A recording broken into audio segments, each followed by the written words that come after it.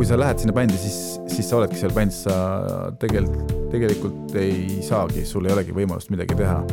Ja isegi kui vahepeal tekiks mingi võimalus, siis teised ei tea seda. Tere tulemast kuulama podcasti 3 veerand Kauriga. Tänaseks saatekülaliseks on Kristjan Kallas. Tervist!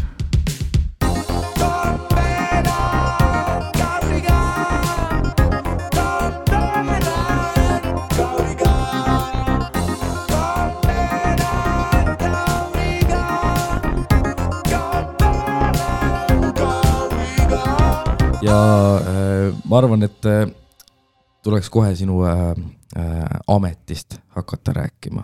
Elukutsest, hobist, kirest. Milleks on siis rütmipillide mängimine on vist kõige parajalt lai definitsioon sellele. No ma mängin trumme ja erinevaid löökpille. Ma ikka püüan ennast kuidagi muusikuks kuidagi sinna niimoodi liigitada, aga see nali käib nende trummarite ja löökpilluritega, et need on ju need muusikute sõbrad. Neid nalju on päris palju ja neid bändi nalju. Mu lemmik on see, et frontman läheb koju 4 naisega. Ja. Kidravend läheb 3 naisega. Trummar läheb 2 naisega. Ja bass läheb teise mehega. Et need on neid jagub, neid on bändikates räägitud päris palju, et kindlasti ma ütleks, et sa oled ikkagi muusik, kui sa sellega elatist vähegi teenid või? Jah, siiamaani olen kuidagi hakkama saanud, ise vahepeal mõtlen ka, et kuidas see kõik on õnnestunud ja ei tea, kas see edaspidi ka ikka õnnestub, aga need on kuidagi välja vedanud. Et vahepeal on selline tunnet, et ei tea ikka, vist oleks pidanud minema juurat õppima. No midagi siukest, ikka käivad need madalseisud, käivad niimoodi hoogudega peale ja siis nende suurtemate madalseisude vahel on ka siuksed väiksemad, aga tead, kui oled juba piisavalt asjaga tegelenud ja siis sa alati tead, et need lähevad mööda.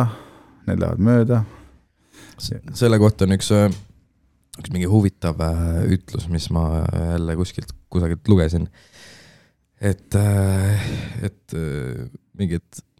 kui sul on halb päev, siis mõtle, et sa oled 100% oma varastamast nagu halbadest päevadest üle elanud. Et nagu sa elad ka selle üle. Ja. Et mõtle, kui siit sul oli võib-olla mingisugune üks periood ja siis nagu said üle sellest, tegelikult täna on suht chill. Need teevad tugevamaks. Ja, aga siis seda tuleb endale meelde lihtsalt tuletada vahepeal. No nii on, jah. Aga trummaritel ju peaks ju tööd jaguma. Ja nii ja naa on ju, et ma olen mõelnud selle peale, et ma arvan, et trummaritele võib-olla mingi kuldajastu võis olla ikka siuke mingi 70-ndad, 80-ndad esimene pool võib-olla, et siis kui on veel rütmimasinaid ja et kui oligi vaja mingit rütmipartiid, siis kutsuti mees stuudiosse ja kui palju salvestatakse on ju. Ja ma arvan, et siis oli tööd ikkagi roppumoodi. Tänapäeval on ju ikkagi on ju igasuguseid programme ja asju, mis teevad selle töö suuresti ära ja pluss veel üldse elektroonilise muusikamaailm. On ju? No jaa, tõepoolest, et igast mingid sampleid ja mingid asju saab tõmmata, et just. Mis on juba nagu perfektselt sisse mängitud ja ära miksitud ja masterdatud. Ja oleneb muidugi on ju, mis kontekstist on ju, et mis mussi teed on ju. No kui sa teed mingit elektrooniliseks, et seal on nii või naa, sa timid nagu 2 päeva enda sneeri lihtsalt paika. Aga ma ei tea, kui sa pillidega teed, siis nagu võiks ikka päris tüüp olla. Ja muidugi võiks. Jällegi keerulisem. Ja ma mäletan, et kuidagi mingi 2000-te alguses või siuke esimene pool, siis kui hakkasid tulema juba siuksed mingid, kuidas ma nüüd siis nimetan, mingid trummiprogrammid ühesõnaga, mis nagu jäljendasid on ju seda päris setti või päris on ju trummimängu on ju, et siuksed no ikkagi algelised, aga siis see esimene efekt oli, see on ju peaaegu, et saabki juba tehtud, et see on ju peaaegu, aga siis oligi see alati, et ja see ongi see peaaegu on ju, et aga siis tehti väga palju ja lõpptulemus ikkagi oli siuke kilekott või tänapäeval on nii palju edasi arenenud, et sellest on aru saadud, et et see ikkagi ei toimi. Et see on kohe aru saada, et see on ikkagi võetud mingi loogikust, mingi seal on neid trummarite nimesid. Kyle ja Logan ja ma olen ikka sirvinud neid. Ja, aga kusjuures ma olen nende pealt päris palju õppinud, sellepärast, et näiteks Draakonite bändis Evert and the True Dragons. Evert on sageli toonud oma demosid, kus on siis pandud see Kyle või ta on üks kindel mees, mul ei tule see nimi meelde, keda ta seal alati kasutab ja siis ma olen pidanud, saad aru, et tegelikult see mingi trummifill või mingi beat on ju päris hästi nagu toimib selles kohas, et ma olen pidanud neid maha võtma ja nagu õppinud ja et ma võin öelda, et nad on mind ikkagi mõjutanud. Ja eks ikkagi võib-olla annab just nagu mingisugust teistsugust perspektiivi nagu rütmipartiile, et asjad, mille peale sa ise võib-olla ei tuleks, võib-olla asjad, mis on nii lihtsad, et sa oled need ära unustanud. No just. Seal on lihtsalt see nupp, on ju, et nihutad on ju vasakult paremale ja vasakul on ju, et lihtsam partii ja siis mida paremale lähed, seda keerulisemaks läheb. See on mingi laud, kompleks, simple ja siis mingi koet ja siis ongi siuke mingi nelinurk ja siis on see fillide see slider ka, et kui palju fille sa tahad, siis võtad külle pealt siis tamburiiniga, et see ei ole kunagi see on kõige kohtavam, kui sa hakkad neid mingisuguseid väiksemaid rütmi asju võtmas, et igatahes jah, see on päris huvitav. Aga kas kuidas nagu see on muidugi suhteliselt nagu standard küsimus, et kuidas nagu sinu jaoks siis sa leidsid trummid? See oli väga-väga ammu, ma ei tea, kas ma leidsin, mul oli siuke olukord, ma olin vist 8-aastane. Mul isa ma olen Jõhvist pärit, isa mul Jõhvi muusikakoolis puhkpilli ja löökpilli õpetaja ja siis meil oli kodus üks tuba, kus olid kõik pillid olemas. Kõik pillid? Ma võin öelda, et kõik pillid. Alustades viiulist lõpetades on ju susafoni ja trummikomplekti ja mingite... Mis asi on susafon? Susafon on siuke nagu, kui sa tead, mis asi on tuuba, puhkpill. Aga susafon on siis, täidab sama funktsiooni, aga teda kasutatakse marssimisel. Pannakse niimoodi üle pea, see rõngas, mis sul on ja siis see tuleb suur, see lehter tuleb siit ülevalt, see on susafon. Ossa. Jah, okei. Selge. Ja siis isa alguses tähendab lastemuusikakooli ma keeldusin minemast, et minu tänavas elas üks minust paar aastat vanem poiss, kes õppis klaverit ja siis ta iga kord tuli sealt muusikakoolist ja siis vingus ja oigas, et halb see kõik on ja siis mina keeldusin ja siis isa mõtles, et okei, ma hakkan siis kodus sind õpetama, et saksofoni. Ta ise mängib saksofoni peamiselt ja siis üks päev või üks õhtu vaatangi kaugelt tuleb isa koju, mingi kast on käes, mõtlesin, okei.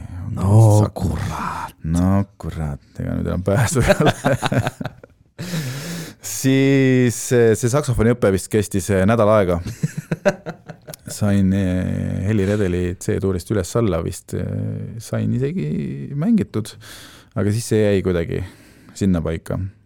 Siis läks natuke aega mööda, siis ma mäletan, et olime selles pillitoas. Siis isa siukse ohkega küsis, mis pilli sa siis tahaksid õppida? Ma polnud kunagi selle peale mõelnud. Mis pilli? Ma ei tea, pillid olid seal kogu aeg. Pole kunagi selle peale mõelnud, kogu aeg mingid tinistasid ja puhusid ja... siis vaatasin seal toas ringi, mõtlesin, seal nurgas on mingi kollane trummikomplekt, siis mõtlesin, et ma ei tea, võiks siis trummi mängida. Ja nii oligi. Ja alguses oli tore. ja siis kuni sinnamaani, kuni tuli suvi ja ma ei saanud ennem ei tohtinud välja minna, kui oli tund aega ikkagi harjutatud ja mängitud ja niimoodi ta läks terve suvi. Ja siis ma sain, siis tuli sügis juba peale ja siis... Oot, aga tund aega tegelikult suht väike aeg nagu. Ei no, kui sa oled ikkagi 8-aastane. Okei, 8-aastane. Kui sa oled 8-aastane, siis tund aega, see on ikka väga palju. See on ikka uskumatult palju. See on ikka väga palju, ja. Just hakkasin mõtlema praegu, et tund aega nagu selle mõni juhti. Ja, just 8-aastane sa ei, oskad 1-2 asja, aga sa pead neid harjutama ja tund aega, see on ikkagi meeletu aeg. Ja siis ma hakkasin Jõhvi muusikakoolis käima kord nädalas, kolmapäeviti kell 5 Jõhvi muusikakooli orkestris. Läksin kohale, mängisin oma seda ühte rütmi. Esimene lugu oli, mis asi oli see? Rock Around the Clock.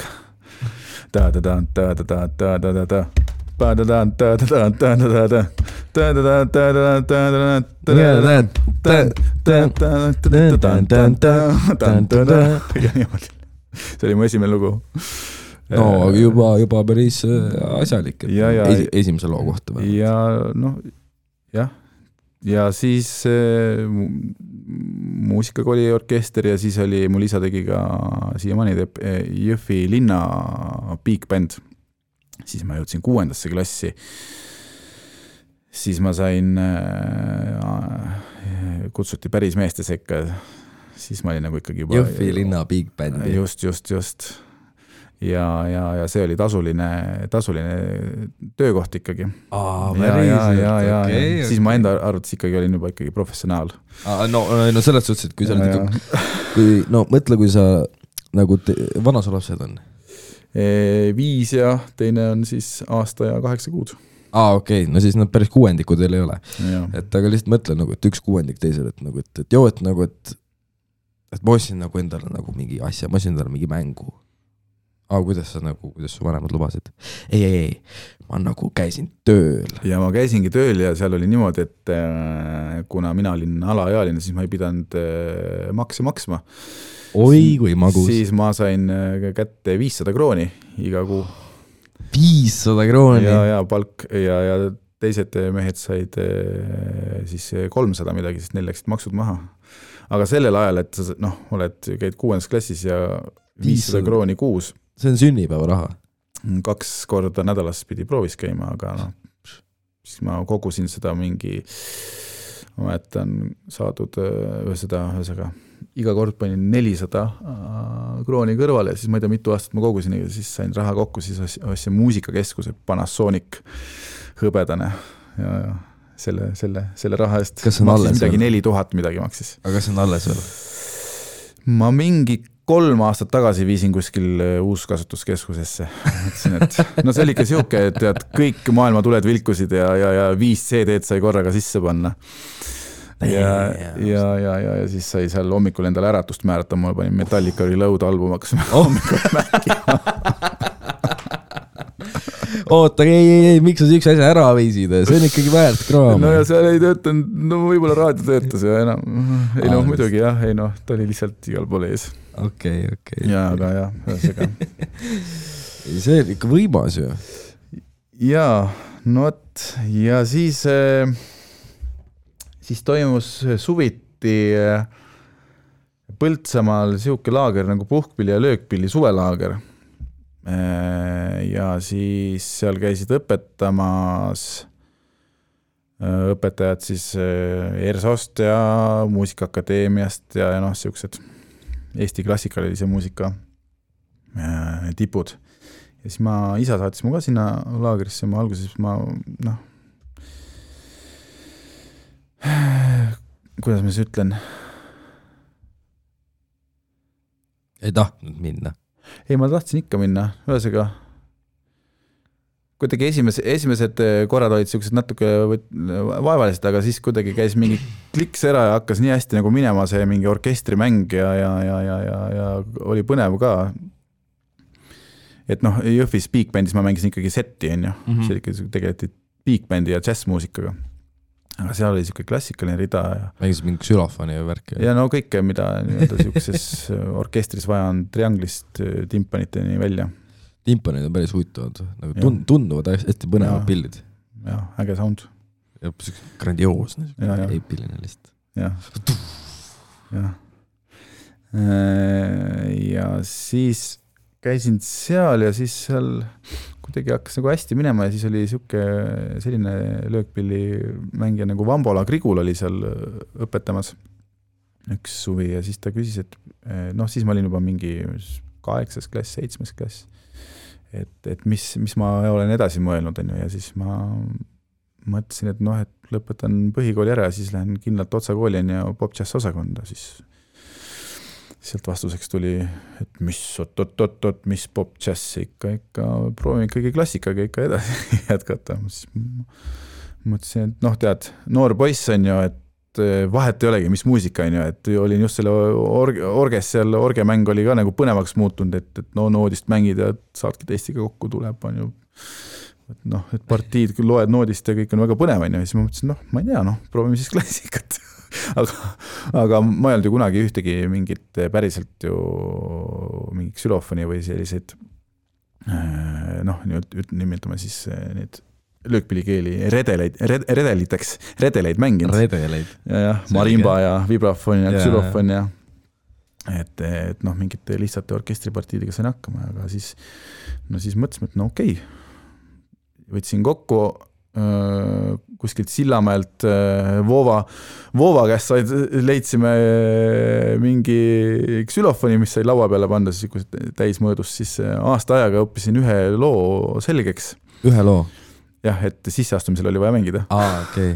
Üks xülofoni lugu ja siis mingi soolotrummi etüüd, trummi see osa, sellega ma ei tegelenud. Ja siis õppisin selle Brahmsi Ungari tants number 5 selgeks. See on hea. Ja käisin muusikakoolis, võtsin eratunde solfis, solfi eratunde, natuke ka klaverit ja siis Vambola ikkagi ajas mind sinna muusikakeskkooli. Erialaeksam läks täitsa okeilt vist, aga solfis ma sain täiesti nagu 2, ma ei tea, 1 isegi, võib-olla isegi veel miinusesse. Mitte arvestatud. Ja see musa keska solf on ikkagi täiesti teine tase, et kui sa lähed... On ka või? Ja asi selles, et mul endal nagu tüübid käivad, lõpetavad praegu, nüüd siis muba ja klassikalist klaverit terve elu, mina ei tea, mis 14 aastat või 13 aastat. Ja nagu tundub küll, et nad nagu väga ei õpi seal koolis. Tundub, et ta nagu suht nagu rahulik. No ma ei tea, see solfi tase, et lihtsalt näide on, et kui ma olen 8. klassis on ja ma ei tea, kui vana siis ollakse umbes mingi 14, no just, et kui ma olen ainult aasta aega solfi õppinud ja siis need tüübid on 1. klassist on ju, iga nädal 2 korda on ju. Okei, sul on point. Harjutan noodist laulmist, kirjutan mingi diktaati teinud on ju, siis ühesõga. Nagu Mata põhimõtteliselt. No võib-olla jah. Aastaga Matat versus 7 aastat Matat. No jah, ikka harjutamise küss. See jäi ära siis sinna kooli minek, aga siis otsakooli sain kuidagi ikka sisse. Ja siis käisin otsakoolis, õppisingi ja lõpetasin klassikaliste löökpillidega. Aga samal ajal see ikkagi, Jõhvis muidugi ma tegin lisaks nendele orkestris käimistele ikkagi oma esimesi bände ka, oma esimesi pungibände. See faas. Ja ikkagi siuke kõva mingi 6, 7, 8, 9 või 7, 8, 9 klass, ütleme see. Et ikkagi kodus ma vist peale JMK ja Psühhoterrori ja Exploitedi vennaskond oli ka ja kõva Nirvana periood ja Metallicat ma ka juba mainisin. Aga see tegemine oli ka, jah. Et aga siis... Mis su esimese punkbändi nimi oli? Tegime, ma ei tea, kas tead, siukest tegelast nimega Indrek Spungin. Aga bändi St. Cheatersburg. Cheatersburg. Ei tea, ühesõnaga. Bändi nimi oli ansambel Paratamatus. Ühesõnaga, see oli esimene bändi nimi oli siuke. Paratamatus, selge. Kas te tegite laive ka? Ja tegime küll. Meil vist oli Jõhvis isegi, ma arvan, 2 laivi, sest ikka rohkem. Ma arvan, et ikkagi võib-olla mingi 10 ikkagi tuli ikka kokku.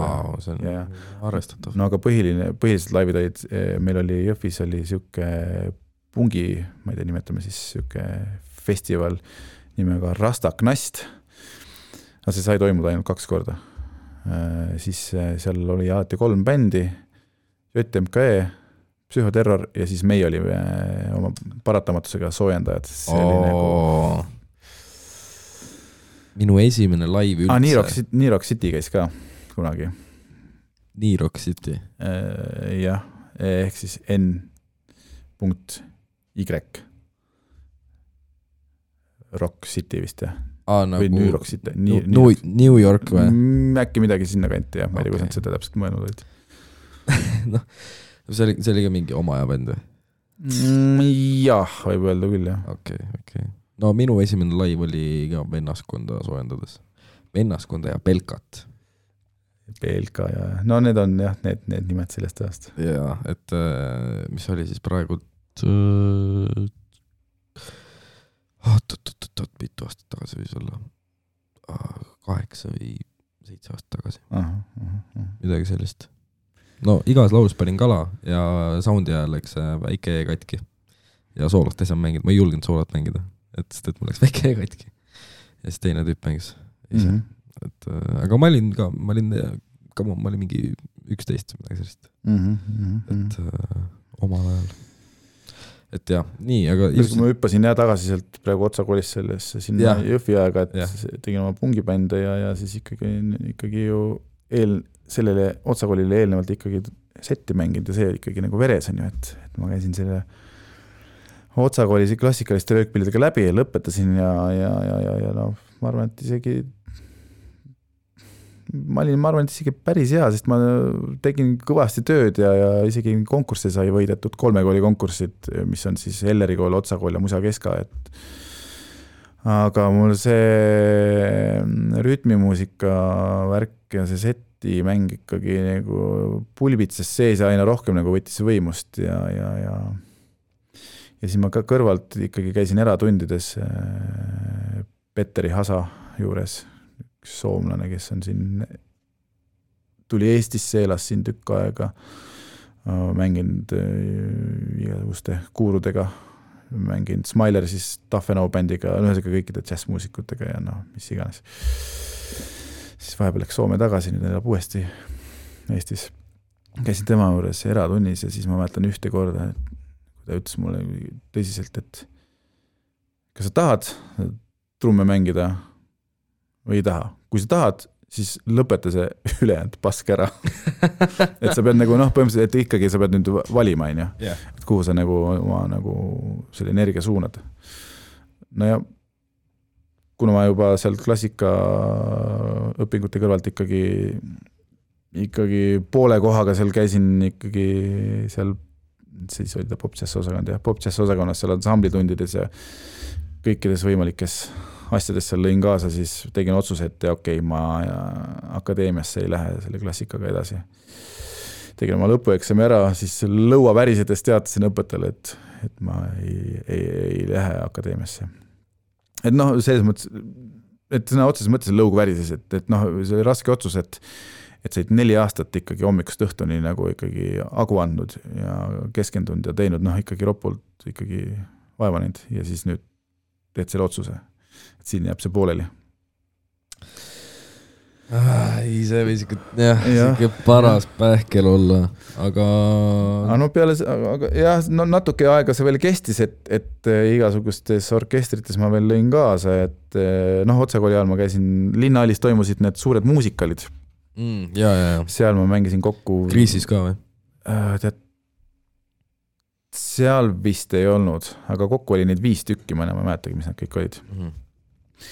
Seal ja igasugused muud orged ja siis Otsakooli ära lõpetasin, siis ma isegi olin siuke, ma ei teagi, kas aastat vist ei tulnud teis, Estonia teatris olin täitsa nagu orkestrant. poole kohaga. Ja noh, samal ajal tegin siis kõiki neid Otsakooli bände, olles siis astunud uuesti Otsakooli rütmimuusika osakonda, siis bändi kohe teisele kursusele. Ja noh, nagu ikka sellel ajal kõik tehakse mingit miljonit bändi ja see on ka vist trummarite needus. No tead, ma ei tea, kas see needus on, aga või õnnistus? No tead, mingil eluperioodil sa peadki muusikuna nagu tegema palju asju, et saada ennast nagu mängijana hästi lahti. Ja et see hirm kaoks võib olla ära, et sa mingite uute situatsioonide ees on ju. Et kui sa tegelikult paljude erinevate muusikastiilidega, bändidega on ju, siis see teeb seda. See aitab. Aga noh, ilmselgelt kuhugi peaks ikkagi lõpuks nagu ikkagi keskenduma, et jah. Mitmes bändis sa korraga oled olnud? Nagu mänginud? Sa mõtled, et kõik kokku üldse? Ei, nagu korraga. Nagu korraga ühel ajal? Ühel ajal. Oi, tead, ma ei tea, ma ei oska öelda niimoodi, mis see... No umbes.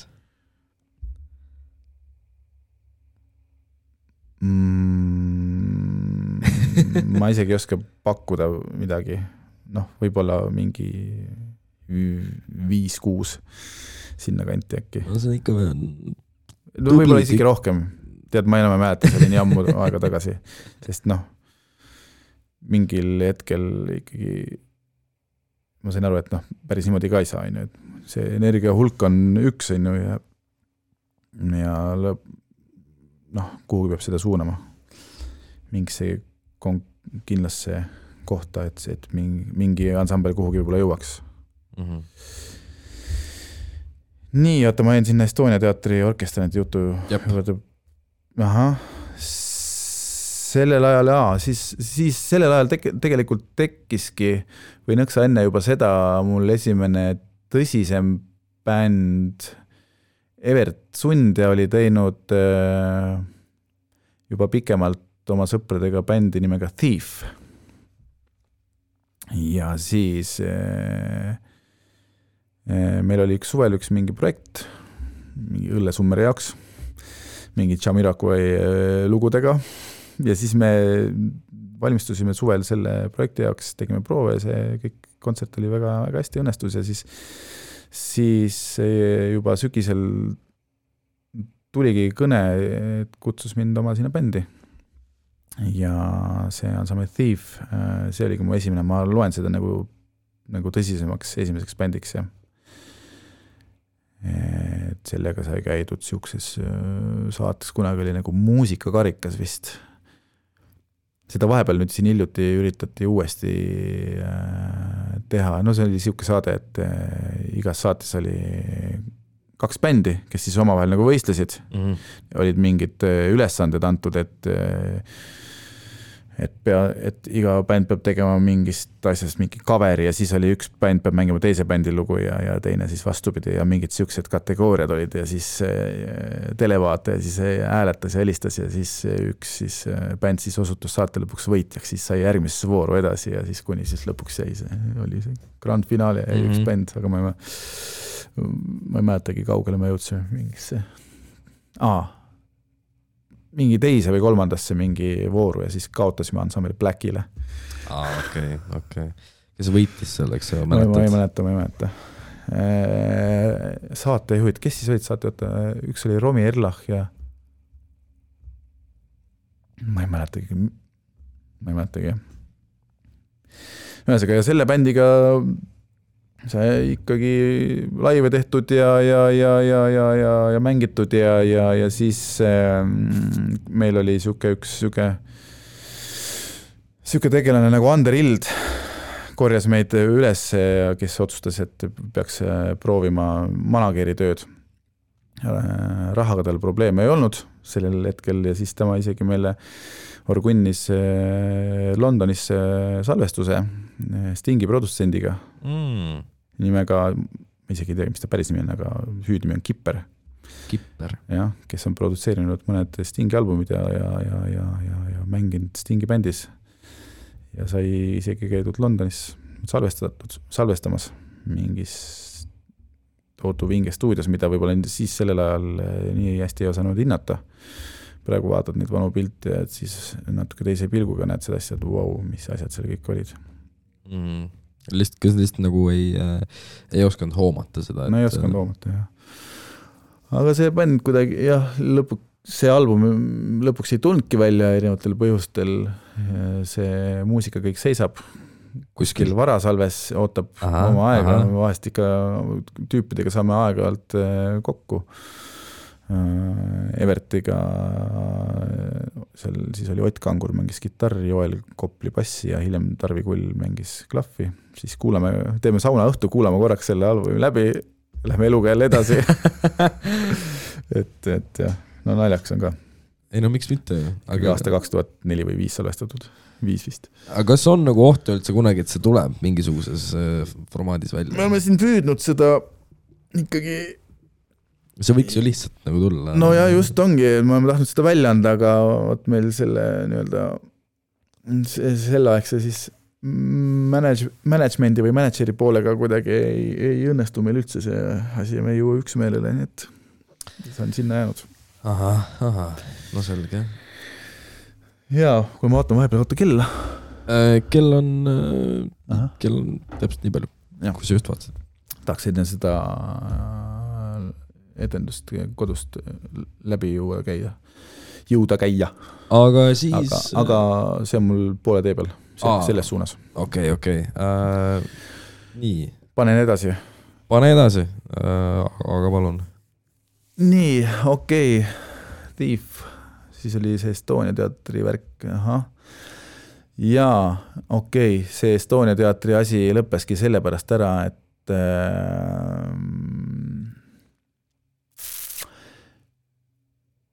ühesega oli suvi ja siis see sama minu õpetaja Petteri Hasa, kelle juures ma tunnis käisin, mängis sellel ajal Smiler siis.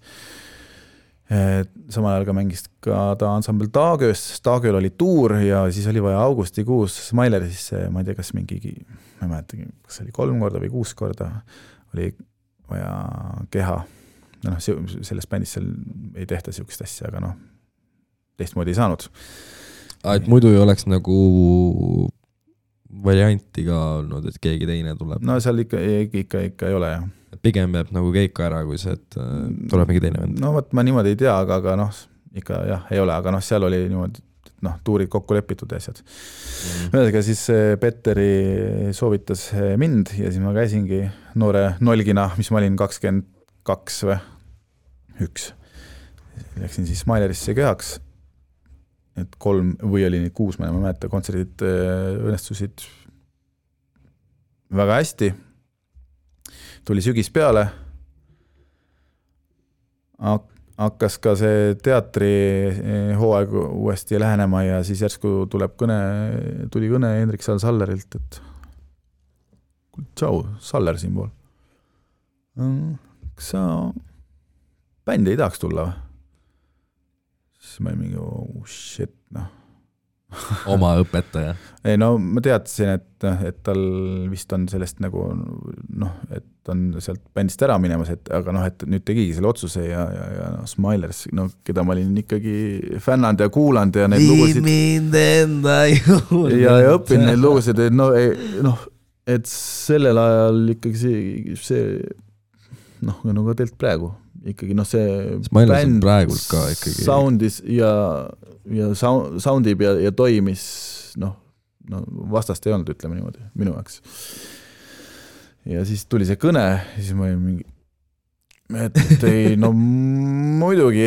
Ei, muidugi, ikka tuleb. Ja siis see Estonia teatri asi, ma juba peas teadsin, mis see tähendab, kui sa lähed ansamblis Smilers, et neljapäeval hakkad ja pühapäeval lõpetad. Aga raha on hea. Ja. Teatritöö saigi tänu sellele otsa. Et mul polnudki nagu võib-olla oleks kuidagi välja vedanud, aga jah. ja siis tuli väike Smilersi periood ja ma olin 22 siis jah, ja siis kui ma ikkagi olin mõned kuud seda asja teinud, siis ma sain aru, et no ma kuidagi, no ma olin selle bändi jaoks natuke liiga noor. Kas publik oli liiga vana või? Ei, mitte seda, et kui sa lähed sinna bändi, siis sa oledki seal bändis, sa tegelikult ei saagi, sul ei olegi võimalust midagi teha. Ja isegi kui vahepeal tekiks mingi võimalus, siis teised ei tea seda, nad teavad, et sa oled ansambli Smilers, kellel on... Sa mõtled nagu projekte? Jah, projekte, jah. Aha. Nad teavad, et sa oled ansambli Smilers ja sa, sul ei olegi aega midagi teha, sest põhimõtteliselt hakkadki, sellel ajal eriti, põhimõtteliselt neljapäeva pihta ja siis jõuad koju nädala lõpuks, siis esmaspäeva puhkad, teisipäev ka veel puhkad, kolmapäeval võiks hakata juba midagi vead ennast välja, et võiks midagi vaadata, mis siin toimub ja siis hakkab uus ring pihta. Et lihtsalt minu jaoks see oli liiga vara. Ja mulle öeldi ka alguses, et ega ma ei pea ju siia nüüd siis elu lõpuni jääma ja et praegu on niisugune katseaeg, et ma vaataks, et kuidas siis sobib ja et mis värk on. Ja siis ma otsustasin, et ma vist ikkagi ei saa siia jääda, jah. Mis oli Smilersi nagu lemmiklugu, mida mängida ja kõige tüütum lugu, mida mängida? Lemmiklugu, ma ei... mis seal need on? Mingi 100 peale ja upun sinu silmadesse ja mingid siuksed, siuksed hea gruuviga. Jah, kõige tüütum, ma ei tea, eks siis mingid siuksed... Mina, Pets, Margus ja Priit. Võib-olla minu jaoks. Aga ei ole teist bändi, kellel on 2 tunni jagu number 1 hitte. Tegelikult ju. Nii et täielik respekt. Ei, kindlasti issand, kaua nad on teinud juba siis? No ikkagi... On ikka tublisti teinud. Ma ei tea, kas 80 lõpust või midagi 90 või... Ega te saa ammu alustasid? Hendrik alustas seda seal Soomes ja... Ma ei tea, Eestisse nad tulid vist mingi 7 vaprat oli siuke saade, siis ma ei tea, mingi 94, 3, ega ma täiesti panen praegu puusalt. Võin täiesti puussega panna. No ikka kõvasti on teinud. Nii, aga siis oli Smilers. Jaa, no siis tegin otsuse, et ikkagi, et ma ei saa, et jah, ka jälle raske südamega. No eks seal tekkis mingid muid asju ka, mis võib-olla natuke mõjutasid seda otsust. Aga siis ma olingi natuke siuke pool aastakest oligi, hulpisin niisama ringi, sest kõik arvasid, et ma mängin samlis Smilers ja ma muud ei saagi teha ja kõik nii-öelda... Nüüd oli see periood, kus sa pidid kõigile ütlema, et teate, mis ma enam ei mängi. Jaa, ja põhimõtteliselt jah. Ma nüüd olen jälle vaba. Ja siis läks natuke aega mööda ja kuna Erki Pärna ja minu sõber mängis sellel ajal Inese bändis ja ma olin endaga päris palju kaasas käinud igal pool varasemalt, siis juhtus seal, et seal toimus väike trummari vahetus ja siis kutsuti mind sinna. Ja Inese bändiga läks siis, ma ei tea, kas ma olin seal vist 6 aastat. Ja selle ajaga sai ikka Eestimaale kõik võimalikud kohad läbi mängitud. Kus üldse saab... Ja veel mitu korda. Ja siis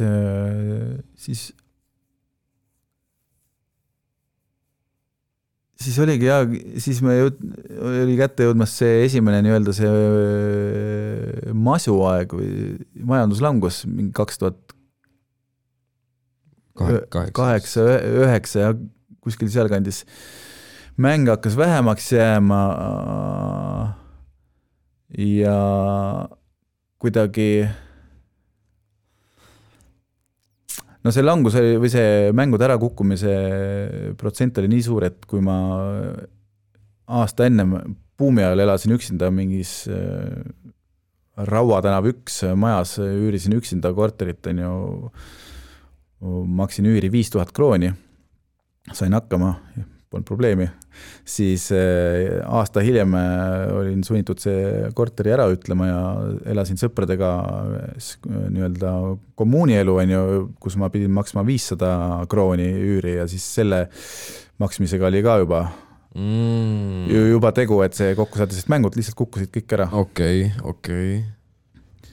Siuke aeg oli. Ma sain sellest siis esimest korda aru, et vist on jõudnud täitsa see masu kohale, et kui elasin Lauteri tänaval ja seal on see EBS-i kool, siis jalutasin sealt iga päev mööda ja kui üks päev EBS-i koolist mööda kõndisin, siis üks EBS-i tudeng küsis, et kuule, kas suits on pakkuda? Siis ma siis näeruda, okei. Nüüd on vist ikkagi täitsa kohale jõudnud. Või isegi EPS-i tudengid küsivad suitsa, siis on küll jama lugu. Ja. Masu, jah. No võt, siis oli siuke periood, jah. Ja mängud kukkusid ära ja kuna ma Erki ja Evert Sundjaga me olime teinud erinevatele artistidele mingid lugusid ja salvestanud ja siis kuidagi nagu tärkas, et aga miks me siis teistele salvestame, miks me siis ise mingit bändi ei tee. Ja kuna oli aega ka, siis sealt tekkiski ansambel Evert and the Two Dragons. Mina, Erki ja siis Evert hakkasime seal kommuunikorteris mingit asju seal leiutama ja... Eks elasite kolmekesi? Evert seal ei elanud. Me elasime korraks Evertit seal ei elanud. Ja mingi vahe, otleme enam, nüüd on aega nii palju mõeldes, et mingi vahe me ikka vist koos elasime. No ühesega me enam ei mäleta täpselt. Ühesega masu aeg tekitas, avas tegelikult on ju mingid uued võimalused, et tekkis aega ja korraks sai mõelda, sai sellest rattast maha. Oles Inese bändiga ka käinud igal pool ringi ja näinud seda asja ja oli arusaam tekkinud, et ma olen 25-aastane. Ja tegelikult on päris chill. Ei, no tegelikult on päris chill, aga ma olen juba kõik Eestimaal kohad läbi mänginud ja ega see ei lõpegi ju. Et see nüüd lähebki niimoodi. Ja siis ega see enam võib-olla väga nagu huvitav ka nüüd nii ei tundunud, et mis siis nüüd siis edasi on, ma olen 25 on ju. Ja siis me tekkis ansambel Evert and the Two Dragons ja siis me tegime otsuse, et nii, ainuke väljapääs võib-olla sellest Eesti ringist ongi see, et me lihtsalt saagu mis saab, kõik asjad ütleme ära ja keskendume sellele ühele asjale ja isegi kui on mingid mängud kirjas ja tuleb mingid raakotel mingi asi, siis me ütleme ära ja lihtsalt ühes suunas. Ja oligi niimoodi aastaid ja siis see pall läks kuidagi veerema. Hakkasime seal Lätis käima ja sealt läks kuidagi edasi. Ja. Siis käis kõik Eesti ja Läti kohad läbi? Kõik Läti kohtast ilmselt vist ei käinud. Ja ma ikkagi valisime ka ja rohkem valisime ja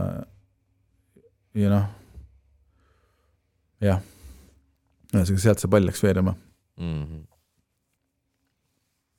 Ja siis ta draakonitega, siis draakonid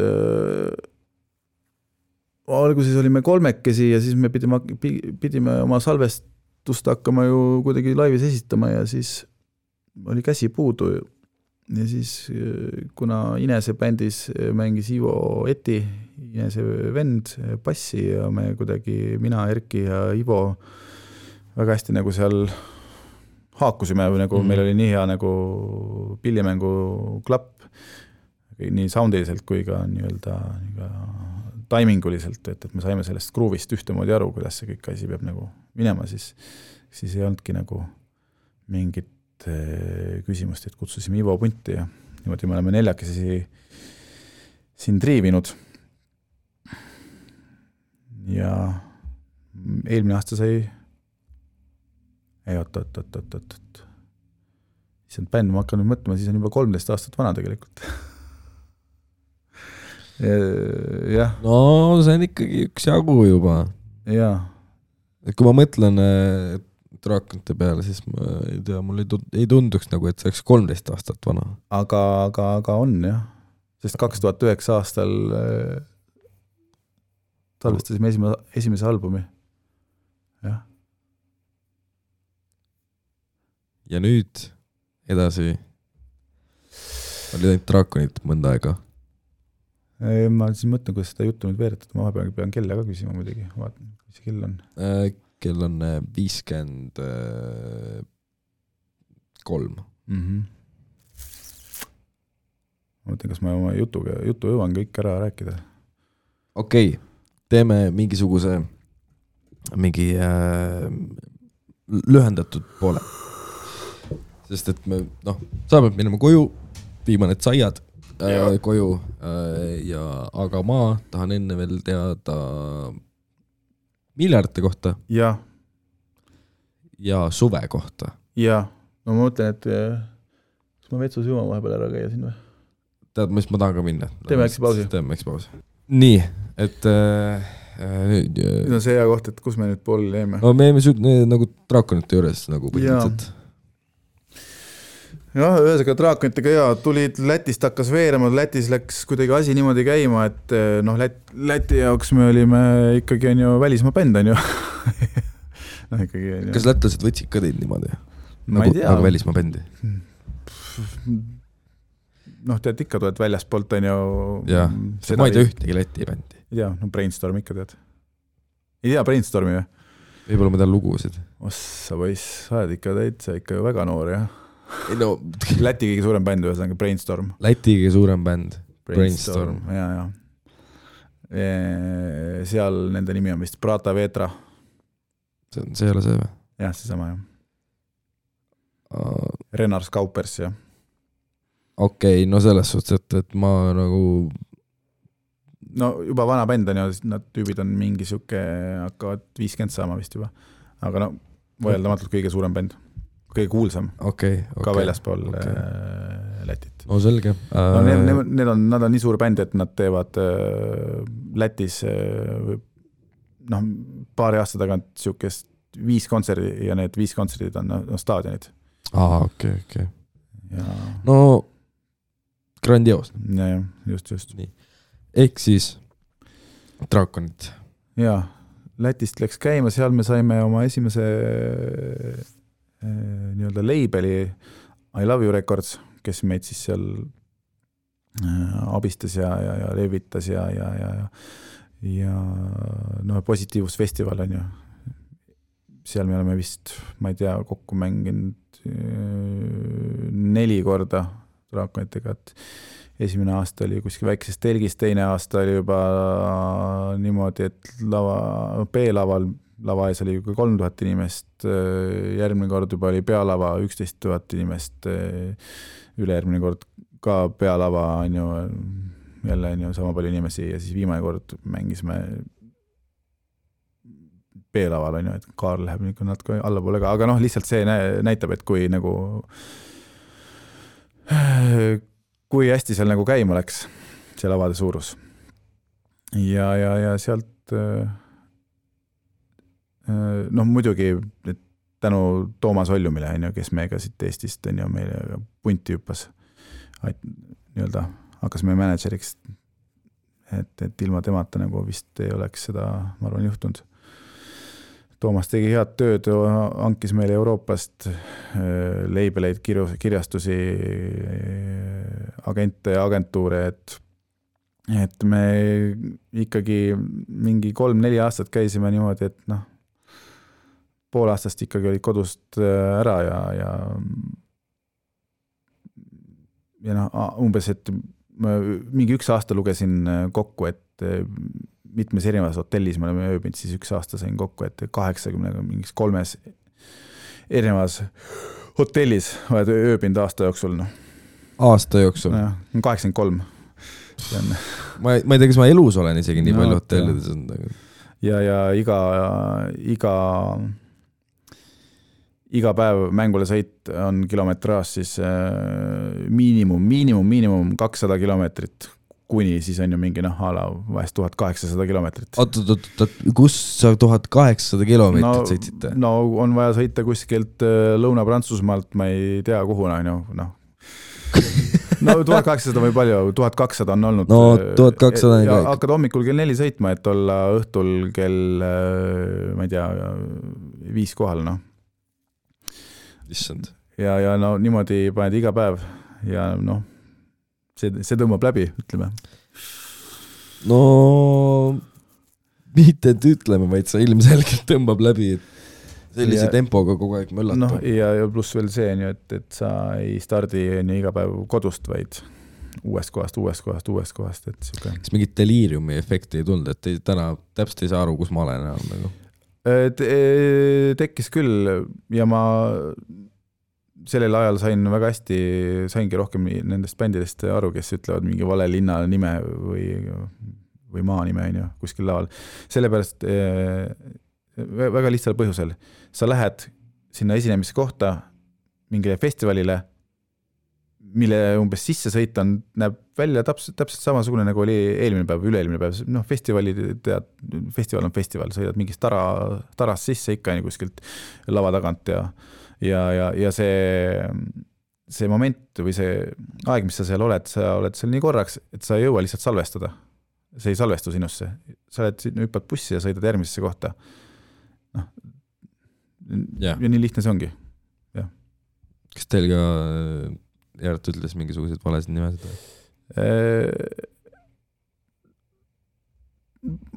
Korra või paar. Jaa, korra või paar. Et ega lipsas sisse korraks? Lipsas midagi sisse, jah.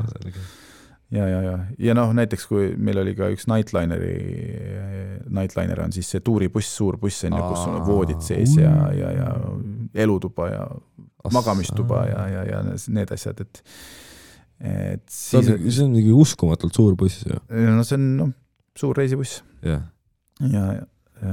sellega on eriti see, et sa ei pea ju ise sõitma, et muidu kui sa ise sõidad, siis sa ikkagi võtad kokku, vead sinna bussi, hotellitoast, ja alustame sõitu, nii kuhu me täna sõidame, mingi väike registreerung ikkagi toimub, et aga kui sa Nightlineriga, siis sa lõpetad oma mängu ära, vead ennast bussi ja rohkem sa midagi tegema ei pea, sa ärkad järgmine hetk, järgmise venue ees või festivalil. Ja niimoodi ta läheb. See võis ikka väga räige olla. Ja. No võt, sai kõvasti tuuritatud ja siis mingi hetk korraks tekkis ka siuke puhkuse moment või siuke, et nüüd on vaja või ütleme, et see kuidagi olukord ise võttis selle puhkuse nagu vägisi, et oli vaja seda ja siis Martin, see oli siis, ma ei tea, mis aasta siis oli, 2015 kutsus mind salvestama oma teisele sooloalbumile Praktiline mees. Kas ma oleksin nõus? Muidugi ma olin nõus, sest ma olin ainult siin viimased aastad ühe bändiga käinud ja ringi sõitnud ja mänginud, et muidugi ma tahtsin vaheldust. Ja selle Praktilise mehe salvestuse ajal siis seal oli Peedu Kass, Raul Ojamaa. Seal me kokku saime ja sealt tekkiski ansambel Miljardid. See Praktiline mees sai küll Martini nime all välja antud, aga siis oli nii hea klapp, et tundsime, et on vaja moodustada bänd. Ja Martinil oli varukas see nimi võtta Miljardid. Minu arust täiesti geniaalne, väga ilusasti kõlab Miljardid. See on uskumatult geniaalne ja kui Raul käis siin, siis ma rääkisin ka, et minuni Miljardid lihtsalt ise tulid, surusid peale ennast, sest see oli mingisugune periood, kus ma käisin ükskõik mis lokaalis või kohas ma olin, iga kord tuli olendid nagu kõllidest. Mida fucki? Ja alati tuli, see oli mingi, ma olin mingi Odeonis, panin mantlit selga ja lõpuks, kui ma nagu hakkasin uksest välja minema, siis kuulen see siis ma olin nagu täiesti lõpp, siis ma hakkasin kuulama Love it, täiega kõva. Ja see olendid ja ma vaatan, kui see demo tuli, siis selle demo nimi oli vist Frisbee. See oli mingi väga imelik demo, ma ei saanud üldse aru, mis lugu see on. No see oli sootuks midagi muud kui see lõppvariant. Aga siis Kostja Tšubulevski aitas seda natuke meil produtseerida ja oli meiega stuudios kaasas ja siis sai kuidagi sellisesse vormide valatud. Nii, siis lühidalt öeldes, sest et aeg surub natuke peale, siis tuli siis miljardite periood ja tegite neid asju ja tegite neid tuure ja korjasite neid auhindu. Ja me saime isegi auhinnad, jah.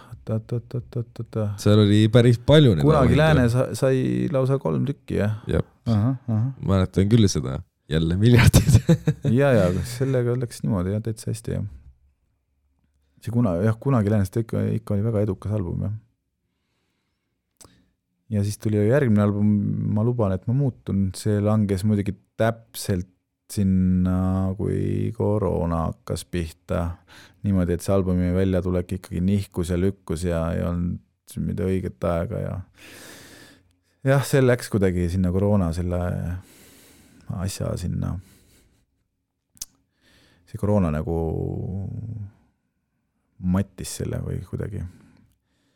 See album jah, natuke ei taha plaanile siuke tunne, või meil on siuke tunne, et siis kui tunne, et hakkame nüüd ikkagi tegema selle, et nüüd nagu et juba lubatakse siin midagi teha ja siis oli juba see, kurat, ise oleme natuke edasi läinud ja nüüd see album on ikkagi juba ma ei tea, ikkagi juba aasta aega vana, et siuke oli tunne, et vist on vaja ikkagi edasi nüüd liikuda. Aga see see on väga hea album. on, see on täitsa... See vist sai ka ikka mingi auhinna. Seda ma ei tea peast. Oota, ma ka ei mäleta enam. Jaa, ikka sai muidugi. Ja. Albumi tiitli või mille? Aasta rock-album ikka vist või? Aasta rock-album. Ja, no need rock-albumitega mul on alati, et ka Draakonitega.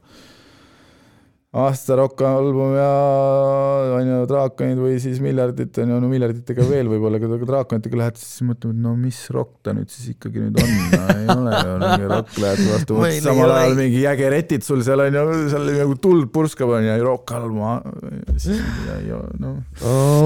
meil ei ole isegi drive'i ja miljarditega oli jah, kunagi Läänes oli ka aasta rock-album, et pagan meil rohkem nagu süntesaatoreid kui sünte kui kitarre ja see on üldse küsitud nende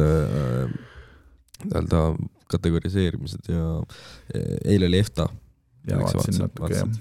Kiigul ja Kirvel oli 6 nominatsiooni see on ühtegi ülekohus ja meil ei ole piisavalt aega ega ka ma lihtsalt ei laskunud sinna teemasse, aga nüüd me oleme jõudnud siis minu kõige oodatuma hetkeni vist Suve. See on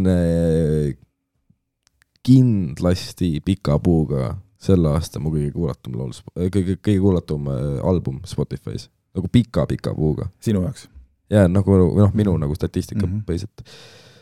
Alati no nädalas mingi paar korda kuulan ikka läbi selle uuesti. Et lihtsalt... Mis sind selle paelub siis? Ma ei tea, see on nagu, just nagu see, et kõik teevad kogu aeg mingit täiega keerulist ja mingit nutikat mussi ja siis tuleb Joonas ja Kristjan, kes teevad lihtsalt, teeme ühe tavalise albumi. No see mõte oligi, et täielikuks kontrastiks on ju, et kogu selle... Fade in, fade out, fade in ei ole 80-ndatest nähtud nagu. No, võib-olla. Fade, üldse mingid siukse feide nagu ja ei, see oligi, et kogu selle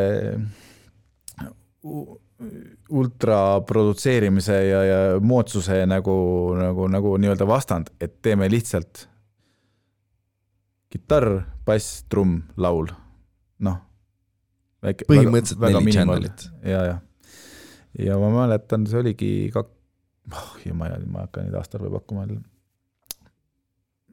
Võis olla 2019 Nudistis oli miljarditega lõppes kontsert ja siin? jah, siin. Seal üleval? Jaa, meil oli siuke akustiline kontsert. Okay, jah, ma mõtlesin, et kuidagi. Ja siis transa oli tehtud, oli juba siis aeg lõõgastumiseks ja siis Joonas tuli minu juurde, et kuule, et mul on siuke väike mõte, et tahaks teha paar eestikeelset lugu. Joonas Kaarnamets, eesti keeles. Ja siuke, et ongi see, et siuke estraadilik ja wow, et mingi Jaapani city pop ja mingid, ma ei teadnud, mis asi see Jaapani city pop on. Eks ta just mind haris. Ühesega, nüüd siis protsessi käigus me oleme seda nimetanud eestikeelseks Poola estraadiks. Eestikeelseks Poola estraadiks? Ja. Ja ei, no jah, aga sellel hetkel tundus, et see on väga põnev, huvitav asi, mida teha, et davai, teeme. Ja siis me tegime päris korraliku ettevalmistuse enne päris salvestussessiooni, et siuke mingi 3 mingit demode ringi, et Joonas alguses tuli minu stuudiosse või tuppa, kus ma ise nimetan kuudiks, kus ma käin iga päev varjutamas ja tegemas asju. Ta ei julgenud alguses minu ees laulma hakata niimoodi pelgas gitarri ja laulis ja mängis gitarri. Siis Joonas Kaarnamets ei julgenud laulda. Väga põnev Joonas. Siis teine ring juba oli, et ma mängisin natuke, tõksisin mingit trummi kaasa ja arutasime soundi asju ja mismoodi ja kuidas ja panime mingid enam-vähem partiisid seal natuke juba paika ja siis 3. ring oli niimoodi, et ikkagi salvestasime korralikult seal minu kuudis. Ja panime asja saime enam-vähem kõik kuidas see peaks olema ja siis läksime Joonasega jaanuarikuus 5 päevaks vist Ungrusse. Eesti esitajate liidul on siuke Ungrus loomemaja, mida saab siis rentida. Läksime sinna. Keset padupakast suveplaati tegema. Okei. Aga äkki see just andiski mingisuguse emotsiooni ja varjundi sellele, et võib-olla seal on mis on läbiv teema, mida ma tunnen just selle soundi mõttes ja üldse, et kui ma kuulan, siis esimene ongi see, et teeb mingi suve igatsus. No jah, see oligi see ka, ma ei rääkimata, et Joonasel oligi see mõte, et tahaks teha siukest kerget, lihtsat suvealbumit ja selle projekti nimi võikski olla Suve. Lihtsalt siuke ühekordne. Teeme lihtsalt plaadi. No, teeme. Kas suvel ei tule üldse midagi enam? Mitte kunagi? Kindlasti tuleb. Okei, väga hea. Ja. See probleem on lahendatud. Ja me siis salvestasime ära seal suure osa tegime seal Ungrusse ja siis pärast siin Tallinnas veel Joonase juures ja minu juures ja seda kahtlust ja kõhklust, et mis kõik inimesed arvavad ja kas siis, ma mäletan, sõitsime Joonasega üks õhtu lihtsalt sõitsime linna peal ringi, kuulasime ja siis ma küsisin Joonase käest, või ma ütlesin talle, et ma tahaks näha neid inimesed, kellele see asi meeldima hakkab. Siis oli pikk vaikus ja Joonas ütles, ma arvan, et mitte kellelegi.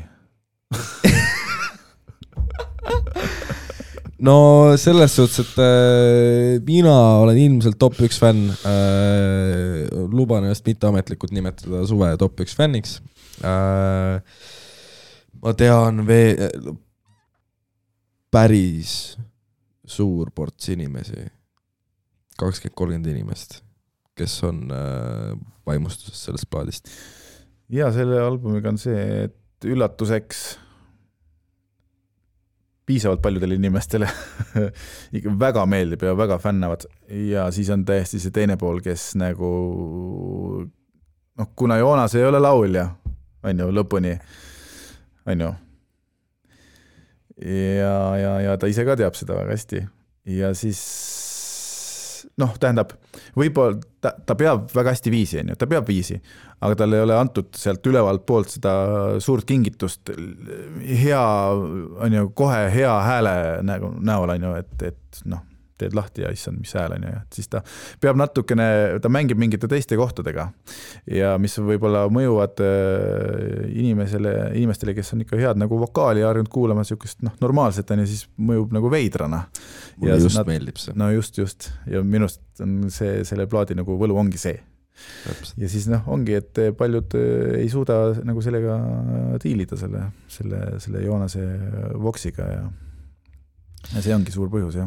Nojah, seal on ka nagu see, et minu jaoks lihtsalt, et kõik, mis nagu tuleb praegult ongi lihtsalt nagu üle produtseeritud, eriti vokaal, nagu mingi miljon tracki korraga, pitch correctitud peensusteni, no mida iganes lihtsalt, et nagu nii räägid töödatud, et nagu jah, et nagu muidugi see kõlab super hästi, aga see live on super jama selle arvelt, vokaali arvelt. Et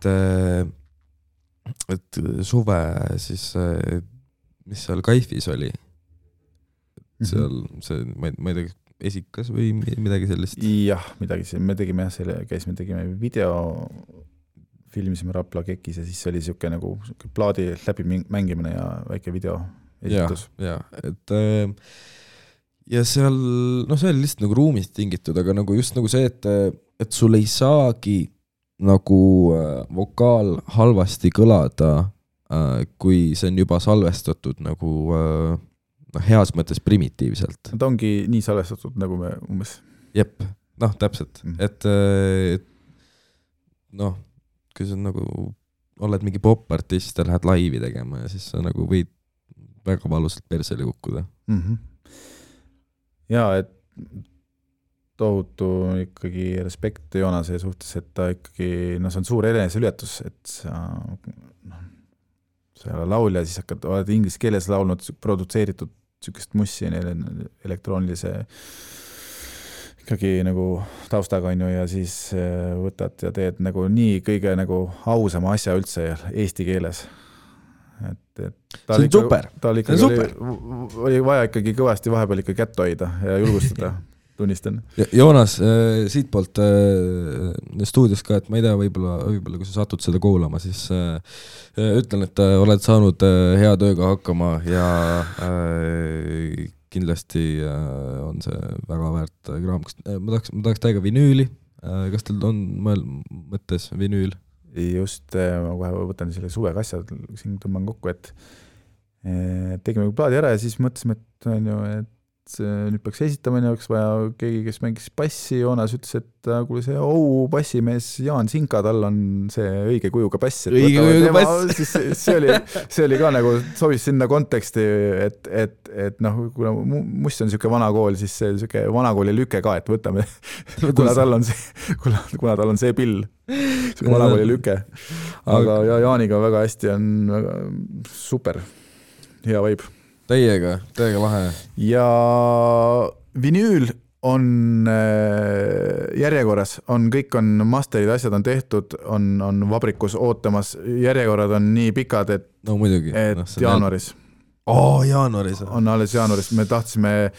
Aga siis tuleb nagu päris esikas ka? Ja plaanime teha, jah. Super. Et järjekorrad on nii pikad, tahtsime tegelikult ideaalis et suve lõpuks, et septembris, aga see oli natuke naiivne. Ja järjekord on nii, et siis tuleb jaanuaris ja meil oleme nüüd salvestasime Joonasega ühe loo, mis tuleb koos selle vinüüliga välja. See tuleb nagu B-side laul. See on tegelikult üks cover. Aha.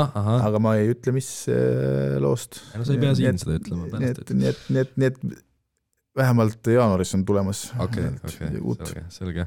Aga tegelikult ma vaatan kella, me mõlemad peame liikuma, sest kell on juba 18.20. Ongi nii, ja nüüd on ikka väga kiire. Et suured tähed sa tulid ja mis sa soovid lõpulauluks? Vau, lõpulauluks või? Issand, ma ei oska praegu midagi öelda. Ükskõik mis laul.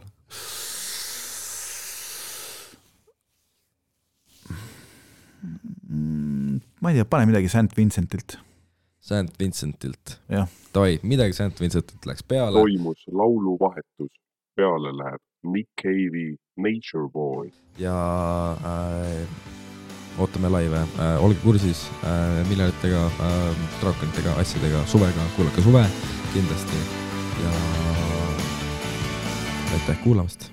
Aitäh kutsumast. I was just a boy when I sat down to watch the news on TV. I saw some ordinary slaughter, I saw some routine atrocity. My father said, don't look away, you gotta be strong, you got to be bold now. He said that in the end it is beauty that is gonna save the world now. And she moves among the sparrows, and she floats upon the breeze, and she moves among the flowers, and she moves something deep inside me.